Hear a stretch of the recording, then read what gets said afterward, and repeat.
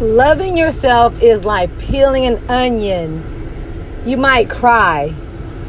It takes time. There's so many layers. When you first start peeling an onion, you have to take the skin off. When you take the skin off, then you're exposed to the meat of the onion. The outside of the onion is dry, little crunchy, really thin, has really thin skin. But that thin skin does a really good job of protecting you from the smell. You know, the smell of an onion is really intense. It's like really, I wouldn't say a stench, but it's like, the smell's really, really evasive. It's like, it's all up in your nose. Your eyes get watery, and even your throat can kind of get a little tingle or a tickle. So again, loving yourself is like peeling an onion or unpeeling an onion. It's not just peeling, but unpeeling the onion. And there are so many layers of an onion.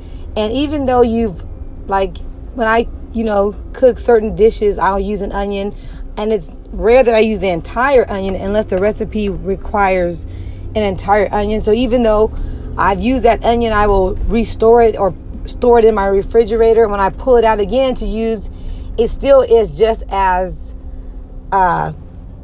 fragrant as it was when I first unpeeled it. So again, loving ourselves can sometimes be like unpeeling an onion. And why is that? So the onion analogy is just because we have so many layers, and we have a protective layer. We have our skin, but underneath our skin is going to be our soul.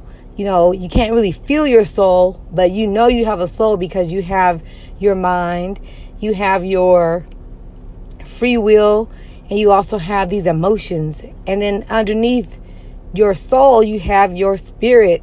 That's going to be where your purpose, meaning, and your heart is at. That's going to be your spirit. So a lot of times we have gotten into situations where whether it was our fault or not, and we have decisions we make that affect our experiences, that they kind of affect our memories. Then our memories kind of go back to like, man, if I would have made a better decision. So we can sometimes have regret. I know I have several things I've learned to process where it's not just regret, but it's just more or less reflection. And then I'm able to find a lesson in that reflection. That could be numerous things, like I'm a California native. I relocated to Oklahoma to pursue my academic endeavors, and things just did not go the way I wanted them to go. But in hindsight, I didn't really have a solid plan. I didn't really have a strong tribe. Now looking back, it's like now whatever I want to do now, I'm going to make sure that I know, be more intentional about what I really want, what it's going to take, and who I'm taking with me, or who God, I'm going to ask him to place those key people in my life. You do need mentorship. You need someone when you're peeling those layers back in your life. You need someone who's been there before, who's been there, done that. And it's not a know-it-all that just kind of like diminishes your voice or silences you, but someone that has some wisdom. And they're not just someone that knows and they have nothing to show for it. Like, they know and they actually got to where you're wanting to get to. So again, peeling back those layers is important, but it's something that you probably can't do or process on your own. You can, but when you start opening or peeling back those layers, you're going to be bleeding, like there's going to be an aroma, and it's not going to be a good aroma, like an onion, because that aroma is going to be a stench, like a death, a death of what did not happen, or even if it was a positive. But I guess right now I'm kind of leaning on the not so positive, whether it was a relationship that didn't work out, whether it was a dream or a goal that kind of got sabotaged, whether it was self-sabotaged, whether it was possessions that you no longer are able to have, that you weren't able to maintain, where you bought a house or you bought a car and it was foreclosure, or you got a car and it was repossessed, whether you lost your identity in something, in friendships that no longer are in your life anymore. So again, layers, I mean, there's so many topics we can go on. For me, I've been processing identity for some time. I was kind of more surface level on the outside, where the skin hadn't even got, broken yet. I process identity as a person of color, as a woman, a black woman, and someone that was young. I'm still young, even though I'm older now. Someone who identify with social class and status, because there are so many stereotypes that people use or rely on to categorize people. And I guess the person that God made me to be very keen to, that I didn't know that it was called discernment. Like you kind of pick up on certain things. Some people call it instinct. I call it discernment. And you pick up on how people treat you different. So because I knew, as a person of color, a woman, a black woman, someone that did not come from means, I grew up pretty middle class. So it was like as if I felt like I had to prove things to other people. And because having to prove, my skin, even though it was thick, I didn't really have thick skin on the inside. I had thick skin on the outside, where it was like somebody else's skin. I had a narrative that I was living based on other people's perception of what success looked like. So I was kind of superficial. I got into auxiliary organizations, or I prided myself on my accomplishments, and that was my identity for a very long time.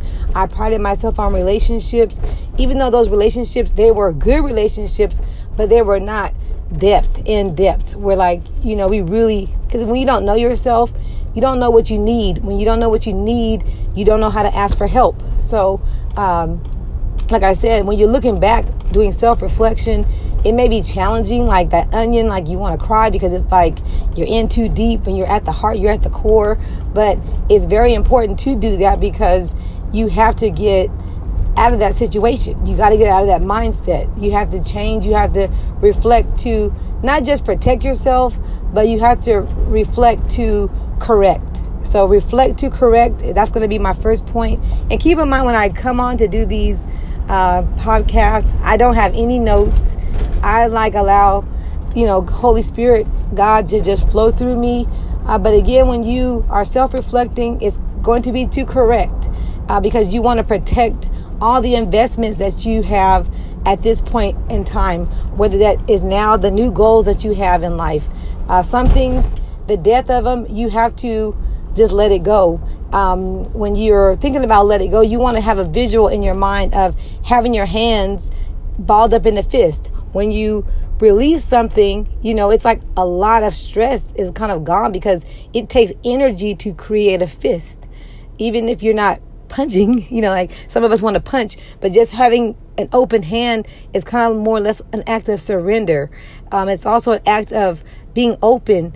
It's also it's an action where you're also allowing something to fall in that hand. And so you may not get to keep it open. You want to close it, but you want to let go things that have been weighing you down, things that have been anchors. So fear, regret, disappointment, bitterness, anger, sadness. There's a range of emotions we can go through, but you want to be able to release those by opening up your hands and say, I will no longer hold on to these, because how can you catch those blessings if you already are holding on to things that serve no purpose? Now, they did serve a purpose at one time, because you went through it. So when you go through things, going through things, it's hard, but then there's something you actually can learn.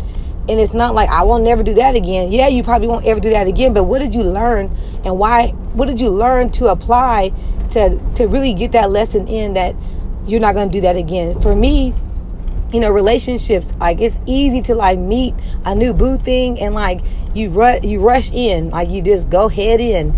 You lead by your thoughts, you lead by your feelings, your emotions. And so, now that I'm newly divorced, newly single, even though I felt like I was single for a long time because I was married and like separated, and I was married and my ex was like just living his best life, and so now that I'm single, it's like, man, you can be selective, you don't have to just be desperate and like just the first person that come on through and you're sliding in your DMs. You don't have to go for that first person, but it's a time to kind of reflect, to think about, what did I not do before, and what maybe not have happened. Like, set boundaries, safeguard yourself.